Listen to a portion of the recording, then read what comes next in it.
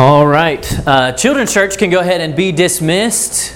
Parents, so you know, they are going to be over in the Children's Church room. So they're going to head out now.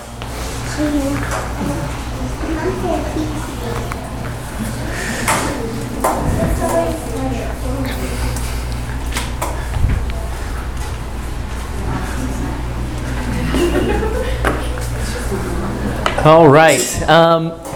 So this morning, I knew, Jessica and I, after coming back from our whirlwind European vacation, it was not really a whirlwind. We stayed in the same spot, but that's all right. We knew we weren't going on the marriage retreat, and so I knew I was going to have to speak for Jeremy this morning, even before we knew there was going to be a hurricane. And so I had been thinking, and it's always really hard. Like, I know not many of you have that experience. I know Dean knows what I'm talking about, but it's hey, you're going to speak for me, okay? And it's, what do you want me to talk on? And he's like, well, just whatever you feel like. Go ahead and speak on that. And it's like, great. Now I've got to figure out. It's like speaking in chapels and things like that. It's really hard to do that. So I was looking through some stuff I had spoken on before. I had taught through, and it's always easier to set up a series. But then I've been in churches where the youth pastor, the assistant pastor, does a series every time that they get to fill in and speak on Sunday morning, Sunday night, whatever it is. And you get part of this, and then it's like 3 months, and then all of a sudden, oh, here's part 2, and you're like, what is part 1? So I wanted to do a series that we could kind of track with, but could be standalone. And so we're actually going to be going through a series on prayer, so that we can kind of see some standalone looks at prayer and how we should pray, and some examples in the Bible. But then if it's 3 months, 4 months until I speak again, you're not totally lost and forget everything that I said, and it doesn't actually have that foundation to it. But before we go any further on this, I found a video that is from is really theologically deep about prayer. If you can see my sarcastic face. From the great theologian John Crist. Do you guys know who John Crist is? Okay. Varner kids, of course, John Crist. He's not a theologian, he's a comedian. Just heads up. All right, so this is prayer. The time that we always pray the most, right? Before we eat. So this is the definitive guide on how to pray before you eat. Today we're talking about pre-meal prayer.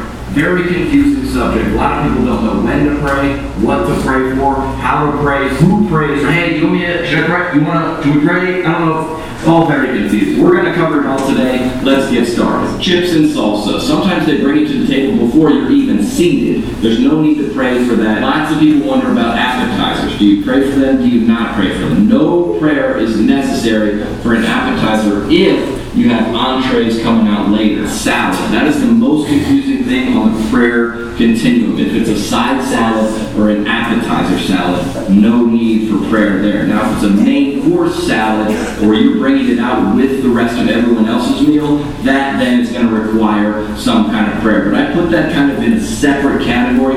For the most part, when you're thinking about salads, just remember this. If it requires dressing, it doesn't require a blessing. Do I pray?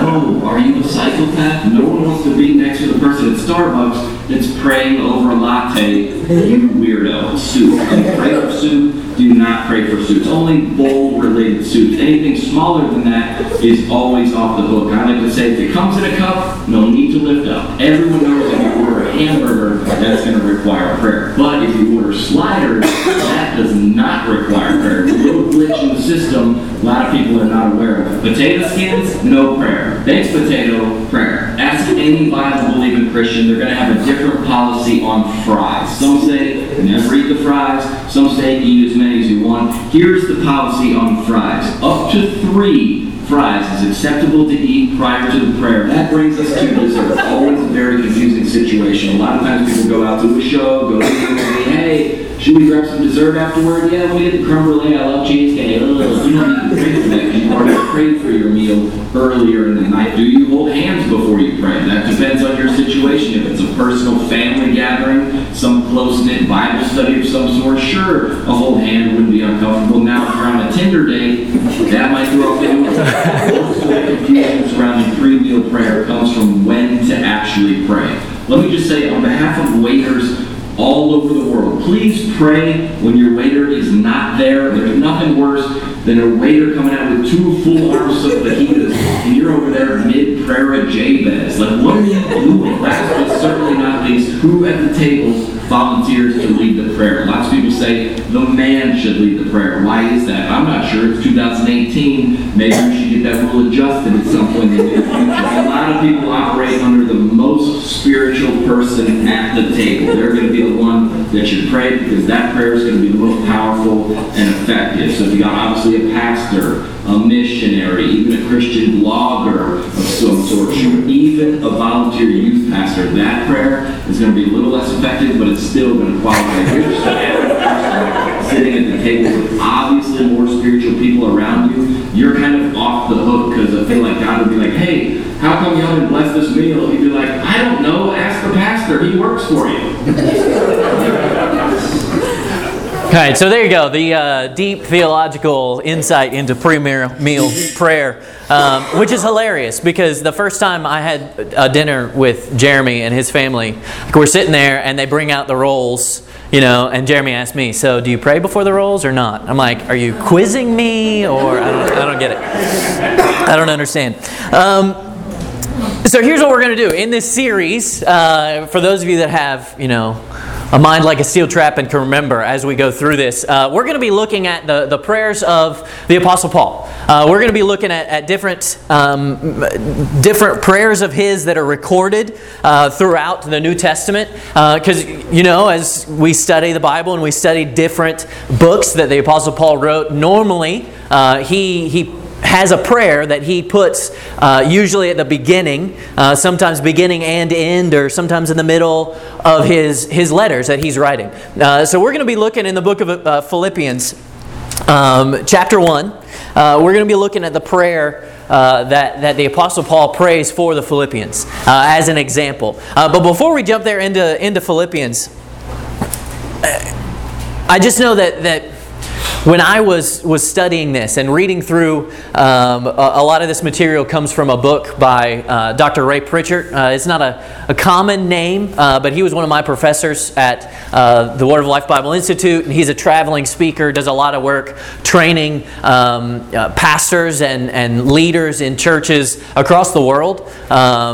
He spends a lot of time in Africa. He spends a lot of time in China or Korea, and has Chinese pastors come over for training, and he spends a lot of time training them. But this is one of the books that he wrote where he went through the prayers of the Apostle Paul, and it's kind of one of those things. We know, okay, we should pray, right? We pray before our food, right? Because we're good Baptists, unless it's appetizers, because we learned that just in that video.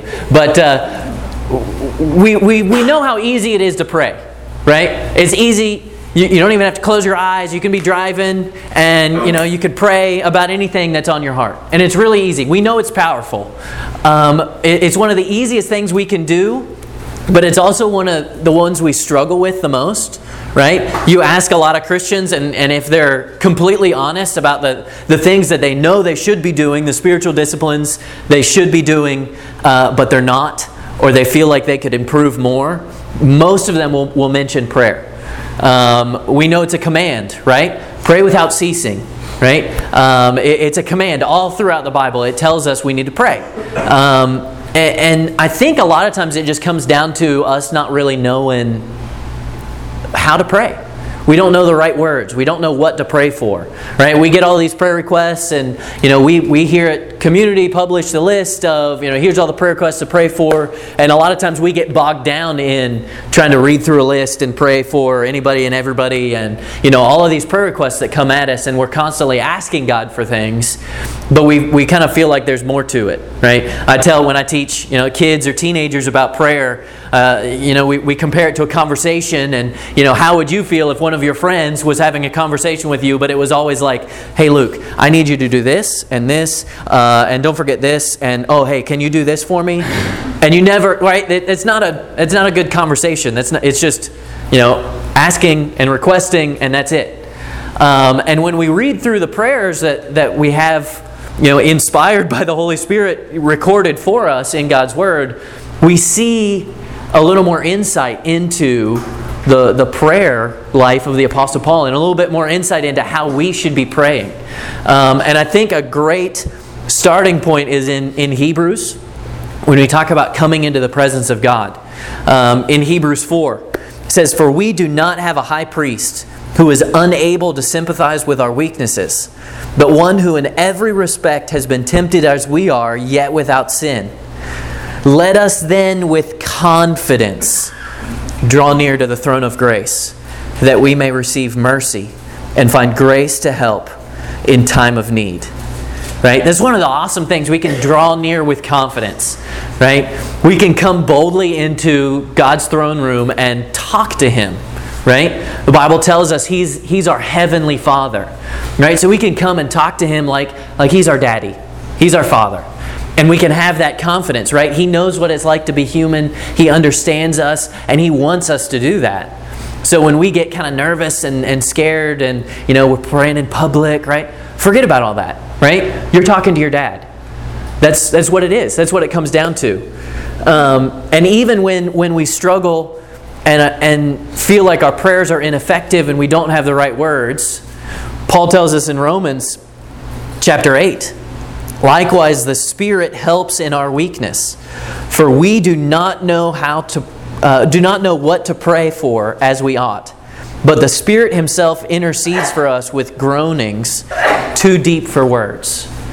So even in those moments where we don't feel like we know how to pray, and even here it says we don't know what to pray for like we should, right? But the Holy Spirit is there interceding for us with groanings too deep for words. Things that we can't even put words to. The Holy Spirit prays for us. He intercedes for us. So that's an amazing place to start from, right? We can have confidence and talk to God like He's our daddy. And even when we don't, and we don't know how to pray, the Holy Spirit's interceding for us and praying on our behalf. He's that go-between. That when we're not sure what to say, we just have something on our heart, He's taking care of that communication for us, right?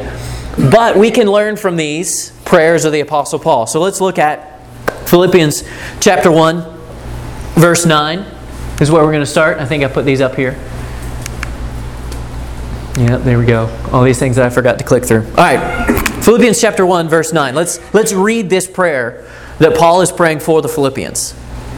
He says, "And it is my prayer that your love may abound more and more with knowledge and all discernment, so that you may approve what is excellent, and so be pure and blameless for the day of Christ, filled with the fruit of righteousness that comes through Jesus Christ, to the glory and praise of God." So when we're reading this prayer, I don't know if it hits you the same way it hits me, but this is totally different than the way I normally pray. When I'm having my quiet time in the morning and I'm praying for things and I'm praying through, my list that I've got, and Pastor Jeremy, I think it was last time we had the service in here, he did a message on prayer and the ways we can pray for our church, and I'm praying through these things. But when I read this prayer that Paul prayed, mine just really doesn't pale in comparison. So we see the things that Paul is praying for, and it's really one prayer that he's got that kind of has some other things revolving around it that kind of bring this about. So let's kind of jump into this. He starts at the very beginning. He says, "It's my prayer that your love may abound more and more." So it starts with love. This is what Paul was praying for. Love. And it kind of makes us think, all right, love for whom, right? Where is this love coming from, and all of that. The thing is that it's both for God and for others, right? Our love for God that's leading us to show God's love for other people. And Paul, when he's praying this, he says that your love may abound more and more, right? So when he's writing to the Philippians, he knew the Philippians, he was there and he had founded that church, and he knew their love for each other. He knew that that's something that they were known for, right? And as you read through the book of Philippians and read through Acts and the historical account of the founding of that church, you see that love and the commitment for each other. But Paul is praying that it abounds more and more. right? That it keeps growing. So that's something we can pray for each other, right? That our love here within our church keeps growing. Our love for God and our love for others. But he goes on, and there's some things it says, with knowledge and all discernment, right? So love is developed with knowledge and discernment. Those two things help develop that love in our life. Knowledge and discernment. But we kind of need to get into this and figure out, okay, what is knowledge? Knowledge of what, right? And discernment. So knowledge is actually, the Greek word is epignosis, okay, which is experiential knowledge. This is something, right, you when you study different books of the Bible, especially 1 John, you see that there was a heresy that was going around called Gnosticism, right? And these people that kind of followed this heresy, and it was kind of like a spin-off of Christianity, almost like a Christian cult, where they kind of would acknowledge Jesus, but then it claimed that they had more knowledge, right? They had a superior knowledge. And so John, when he wrote 1 John, would talk a lot about knowledge. And he used this phrase here, epignosis. It's not just a head knowledge, but the experiential knowledge. And it kind of makes me think of in science class, right? Teenagers, you guys like science class? Who liked science class in high school, right? I did not like science class because we didn't do very many labs, right? That's just how our teacher didn't do many labs with it. That was the cool part, right? I want to blow stuff up. So I want to go do the science lab stuff. And we got to, dissect a frog once. That was pretty cool. Right? Luke, am I making you gag? Right? So that was the cool stuff, right? You get to experience the stuff. It's one thing to learn it from a book.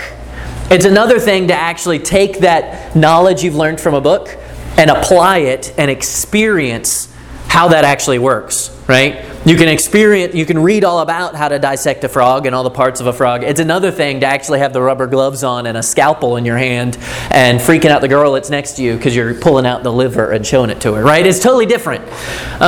So when Paul is praying that their love increases because their knowledge increases, he's saying he wants them to experience what God is all about, right? And the only way that we can really develop that is as we live our life walking with Christ, right? We learn from God's Word, and this is a great thing. We need to study God's Word. We need to learn it, right? Here at Community, Pastor Jeremy will preach through the book of the Bible, right? Over 2 years, and we should have a really good working knowledge of the book of Hebrews, right? Head knowledge. Teenagers, I know we study theology on Sunday nights, right? And we can study these things, and it's another thing to go and live them out and experience how God blesses us. And as we experience that, the blessing of God, the protection of God by living out the things that we've learned through His Word, that helps us fall more in love with Him, right? And our love for God will grow more and more. So that experiential knowledge. Kind of on a negative side, when Paul was writing to Timothy, he actually talked about people who had the head knowledge but didn't experience, they didn't live it out. In 2 Timothy 3, he says, "For among them are those who creep into households and capture weak women, burdened by sin and led astray by various passions." Here's the point. "Always learning and never able to arrive at a knowledge of the truth." Right? So these people that were in there as heretics and leading people in the church astray, they were always learning, filling their head with knowledge, but never able to come to a true knowledge of the truth, an experiential knowledge, right? They weren't living it out.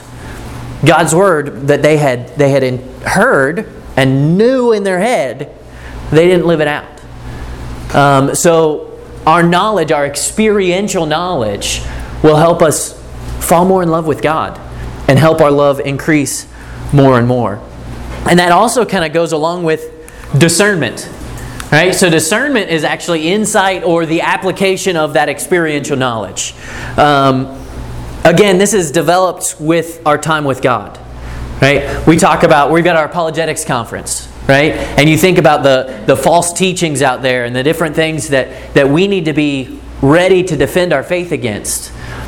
And the best way we can do that is to have that experiential knowledge of God that then we can apply to the situation. So when we hear a coworker say something, or we hear a song on the radio sing something, right? And our ears kind of perk up and say, wait a second, that's not right. Right? We can discern what's true and what's false. It's like when you're looking at a counterfeit bill. When I worked at Chick-fil-A in Raleigh, this was probably 2008, 2009. I was working there, and we actually had a guy visit us from the FBI, and he came in and he was saying, yeah, there's a influx of counterfeit $50 bills in the Raleigh-Durham area. So we're telling all of the businesses to be on the lookout for it. And we had kind of, we got little pins that you can mark, and it's yellow if it's a real bill, and it turns black if it's not, if it's just paper, if it's not right. And there's different ways you can spot a counterfeit bill. And so this FBI agent kind of trained the managers, who then trained the rest of us to spot these counterfeit bills. And the point is, when they're training an FBI agent, or they're training people that work at a business to spot a counterfeit bill, they don't go through and explain, well, here's all of the different counterfeits that you might see. No, they train you on what an actual bill looks like, right? How it feels. If you have a piece of paper, you can actually snap your fingers with a piece of paper in it. If you have a bill, like a 20 or a 1, you can't snap your finger because it's actually cloth. It's not paper. Right? This is one of the things that they taught us. They're checking that out, right? So when you are looking at this and you're trying to figure out, discern, is what this person telling me true or false? Is what this song teaching me true or false? Is this thing that I'm reading on Facebook, or this thing in the newspaper, is this true or false? The best thing we can do is compare it to what we know to be true, God's Word, and then how we, in our knowledge of God's Word and how we've lived that out, and the experience we've had with Christ, how does that compare? And that will help us be able to discern what God has for us. Be able to discern whether something's true or false. And that discernment, right, the application of our knowledge will help us greatly, right? And our love for God will make us want to use that discernment, right? When we love God and then we see something that is contrary to the character of God, we're going to want to point that out, right? Because we know God's not like that. And so we can use that in our lives, and it'll help us lovingly speak the truth. So that's kind of the starting point of Paul's prayer. He's praying for love, that it increases, while at the same time our experiential knowledge of God increases and our discernment of what we're seeing in the world is increasing. And then he kind of gets into the main heart of his prayer here in Philippians chapter 1. That the love rooted in our relationship with God leads to us approving excellence. It says, approve the things that are excellent. Another way to say this is that we're going to choose the best things. We're going to choose the best things, right? Approve, that means to judge or determine, right? And excellent, right? It's standing out from the rest, or it's of more value than other things. Let me see if I've got that. Choosing the best things.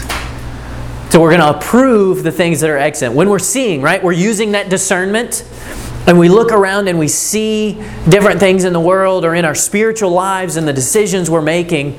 We want to choose the best things, right? A lot of times we're presented with choices that are maybe not right and wrong, but are good and better, or good and best.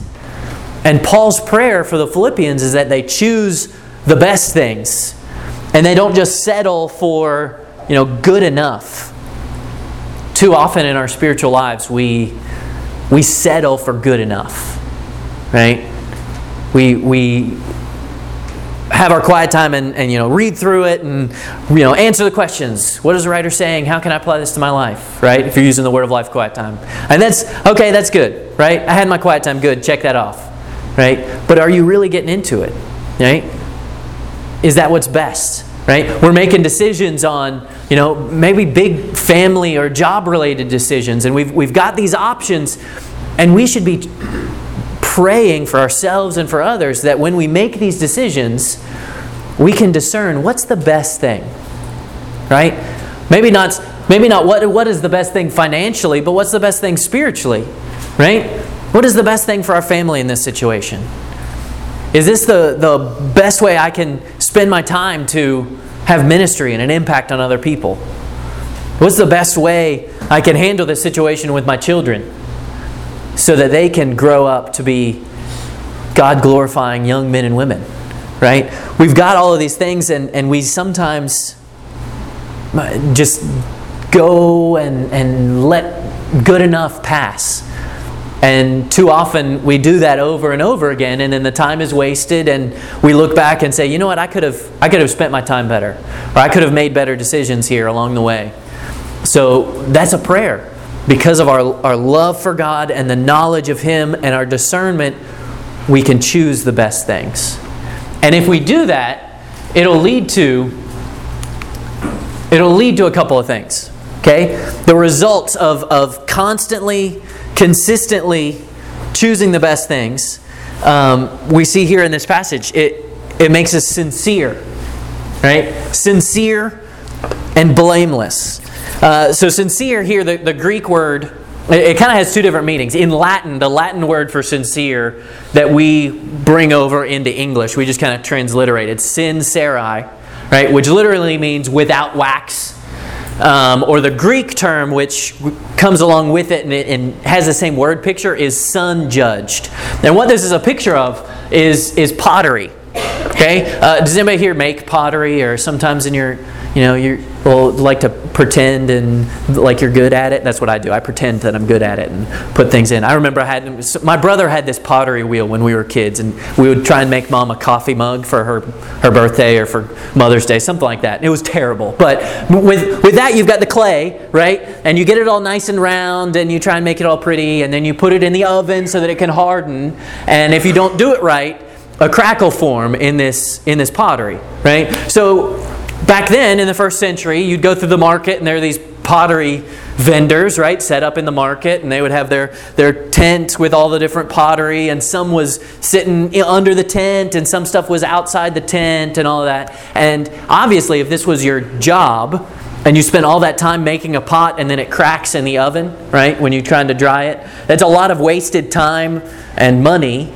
to make this pot. So what they would do is if it had a crack, they'd rub wax in it, kind of rub dirt in that, and then it would look like it was good, and they could sell it, right? Which then if you bought that pot and took it home and it was exposed to heat somehow, you were putting water in it and set it next to the fire, then the wax would melt, and you see there's a crack and all the water would run out, right? So you didn't want to make sure, you wanted to make sure your pot didn't have cracks in it, because then it's useless, right? It's like Josh's holy bucket when we were out there using the sump pump with all the holes in it and the water runs out. You don't want a holy pot, okay? It's not good. So what they would do is they had this word, they said that the pot was sincere.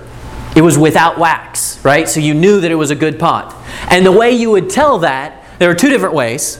If you thought this vendor was shady, you'd go under their tent and you'd look at a pot and you liked it, you thought you were going to buy it, you'd go out and hold it up to the sun, and you could tell then the change in texture, and you'd be like, there's some wax here, so this is not worth as much money, right? Because I can't use it for cooking and different things. Another way, if a vendor wanted to prove to you that the pot was sincere, without wax, they would put it out from under their tent so that the heat of the sun would shine down on it all day, and they would even put up signs sometime that said, this is without wax because it's been sun judged, right? The sun is beating down on it, heating it up, and you can tell that this pot is sincere, right? Without wax. So Paul, when he's praying, he wants these Philippians, and us, by extension, to choose the best things in our lives. So that when it comes down to it, our lives can be like that pot. They can be sincere, without wax, right? We don't have any cracks in our lives, right? We're useful. And our lives should be that way. that we can be used by God because we're choosing the best things. That our lives are sincere, so when we are there in front of the world, they can look at us and see that example of Christ living through us. Right? If our lives are sincere, they're without wax. The other word that Paul uses here is without offense or blameless. Let's see, put it up here. And really that's talking about standing out, or it's of more value, and we're inoffensive to other people. Right? Now obviously on one side that the gospel is offensive. Right? People don't like to hear that they're a sinner and that they need a Savior. But when we're living our lives and we're without offense, we're blameless, right? In the way we live and the way we present ourselves to the world, then that opens more opportunities for us to share the gospel. Paul, when he was speaking to the Corinthians, he told them, "Give no offense to Jews or to Greeks or to the church of God." So really he's saying, be that person that can be that example, right? You're not a stumbling block to other people. They don't look at your life and say, you know what, something's not right there, right? You say one thing, but then you've got this over here that's not quite right. But if we're using the discernment, right, based on our knowledge of God and our relationship with Him, we're choosing the best things, our life is sincere, we're not going to cause those stumbling blocks to people. We can be that example to them. And that opens up the opportunity for us to share the gospel and to be a witness. Right? It's so awesome when we can just live our lives like normal and then have those gospel conversations that come up with friends and neighbors and family and co-workers, because we're just living our lives the way God has told us to, the way we've been commanded. And that is an awesome thing when it just comes up naturally in those conversations, and you can use those opportunities to share the gospel. And even in a situation like we're in now here in Eastern North Carolina, a hurricane comes through, and we as the church, as Christians, can live our lives in a way that's inoffensive to people, and we're ready that in an emergency, when somebody knows that they need help, we can be there and be sincere and be blameless, be without offense, and share the gospel with people. Because right now, even as people are hurting, and it's a financial hurt, right? They've lost homes and businesses, or they're rebuilding and things like that. There's that hurt there, but the gospel is the answer, right? Why do we even have hurricanes? It's because of sin. The whole earth is cursed, right? And so the answer for that is the gospel. And we can use these opportunities to share that. But it starts with us living our lives the way they should, so that we can be that light. We can be sincere. We can be blameless. And so from that, we've got being sincere. We've got without offense or blameless. And Paul goes on and he says there's going to be righteous living. Right? He says the fruit of righteousness. And so this is just like, the fruit of the Spirit. This is not something that we do, but something that God does through us. Right? As we're making the best choices, approving the things that are excellent in our lives, the Holy Spirit produces that righteous living in us, right? Because we can try as hard as we want, and we can't live righteous lives. We still have that sin nature inside of us. The Holy Spirit working through us can produce that righteous living. It's kind of like when you've got a tree. And if that tree is good and healthy, it'll produce the fruit, right? But if you go all the way down to the root of the tree, and if the root is messed up, if it doesn't have a strong root system, if the roots are decaying because they've been sitting in floodwaters for 3 weeks, then the tree is not going to live and produce fruit very much.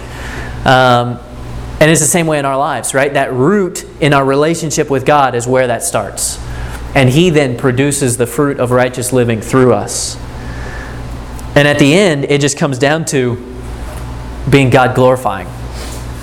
At the end of the day, our love for God and our love for others the knowledge, the discernment, all of these things should come to one point, and that's glorifying God, right? We're putting Christ on display by the way we live, right? We're pointing people to Jesus. And that's what it's all about. So when Paul is praying for the Philippians, he's praying this and he's praying for their love. He's praying for the knowledge. He's praying for the discernment. But the reason he's doing all of this is not so that they're super Christians. He's praying it so that God is glorified. And that really should be our ultimate goal, right? Getting our eyes off of ourselves and putting it on Christ. Taking ourselves out of the spotlight and putting Jesus in the spotlight. If you've been reading through Quiet Time in the book of Job, right? We just started Psalms this morning, but in the Word of Life Quiet Time, we read through Job, which my dad posted something funny as we were getting ready for the hurricane, and that passage that morning was that Job's children were all in the same house, and a strong wind came and knocked him down, and they all died. And he was like, "Man, this is kind of ominous, as Florence is coming in." But you read through Job, right, and you see all of these bad things that Job is going through, right? His children all died. His fortune was lost, right? All of his livestock, all of his servants were killed. His wife kind of turned on him at that point and told him to curse God and die. And he's sitting through this horrible time. And then there's 40-some chapters of Job's friends trying to counsel him with not very good counsel. And Job's response, kind of a defensive response back to his friends, and they keep going back and forth, and you get to the end of the book and you realize, Job was allowed to go through this trial, and even though he was never given a reason why, the point was he was just told, trust God, right? Get your eyes off yourself and give God the glory, right? Even for the bad things that happen in your life, give God the glory.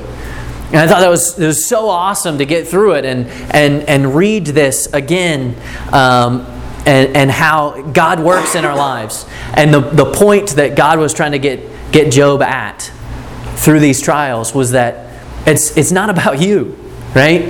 The bad things that happen to you even are not about you. They're about God. So when we pray these prayers for ourselves, for our family, for our church family, right? We're praying these and we want them to grow. We want their love to grow. We want them to know more about God and their relationship with God to flourish. But at the end of the day, it's not about them. It's about God. And if we as a church are praying this for each other, and if we are growing individually, we're going to be growing together as a church, as spiritual maturity, but it's not even about our church. It's not about Community Baptist getting out there and sharing the gospel and our church growing numerically. No, it's about bringing God glory. And at the end of the day, if that's what we're doing, then we're successful. So I want you guys to be thinking about that. We should be praying this prayer for other people. We should be praying that our knowledge of God grows.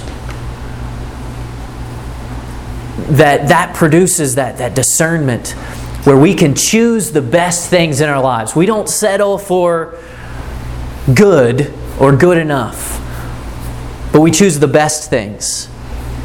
And that'll result in a pure, sincere, righteous life that glorifies God. So if you want something to pray, look here. Philippians chapter 1. Right? And you can look ahead at all the prayers of Paul and you can see great examples of things we should be praying for each other. And I want to encourage you guys, pray through this week. Pick somebody, a friend, a family member, somebody in our church, and pray this prayer for them this week. You can even just read it right off the pages, right? Or you can put it in your own words. And another thing I'd encourage us to do, which I think is awesome, we have this written down because the Apostle Paul actually wrote out his prayers. And that's a great encouragement. I've had people write me notes and say, "Hey Nate, I'm praying for you," right? And we can say that hey, I'm praying for you. But are we really? 1. 2, it's so much more encouraging when I get a note that says, Nate, I've been praying for you that XYZ. Right? So you can write out a note to somebody. Right? That you have been praying for them. Hey, this is what I've been praying. And just write it out. Right? You can copy these verses if you want to. You can write your own. However you want it. That's such an encouragement. And if we'll actually do that, it's amazing what God will do through our prayers. Right? He's chosen to use that mode of communication, prayer, as one of the things that He uses to work in our lives and in the lives of other people. So let's be praying this for each other. That God will work in us. That our love will increase. Our knowledge of Him will increase. We'll be able to choose the best things. And that through that, God will be glorified by the way we live. Let's pray. God, I thank You so much for these prayers that we can read and learn from. We know that they're all over the Bible, places where we can take these examples that You've written down for us. God, I just pray for us that our love for You and our love for each other would continue to grow. God, I pray that we would get to know You better and our relationship with You would grow because we're living out the truth of the Word. I just pray that You'd help each and every one of us to choose the best things in our lives. When we're presented with a choice and we're not sure which one to take, I just pray for the discernment and the wisdom to choose the best things. God, I pray that You would use us, especially over the coming weeks in our community, as our community is healing from this hurricane that came through and the flooding afterwards. I know even a number of our own church members were greatly affected by that, and many more in our community. God, I just pray that You'd use us as Your hands and feet to reach these people. That through our lives, shining as the light in the darkness, God, that we would point people to You. And through it all, I pray that You'd be glorified. That You would glorify Yourself because of the lives that Your children are living here in this community. God, we thank You and praise You for everything You've done and everything You're going to do. We pray this in Your name. Amen. All right, thank you very much, everybody, for coming. Don't forget, no clubs tonight. No Bible study or anything. But the ladies are meeting in the kitchen. Those of you going on October 6th. And if we can get some more people to help unload that bay, that would be awesome. Thank you.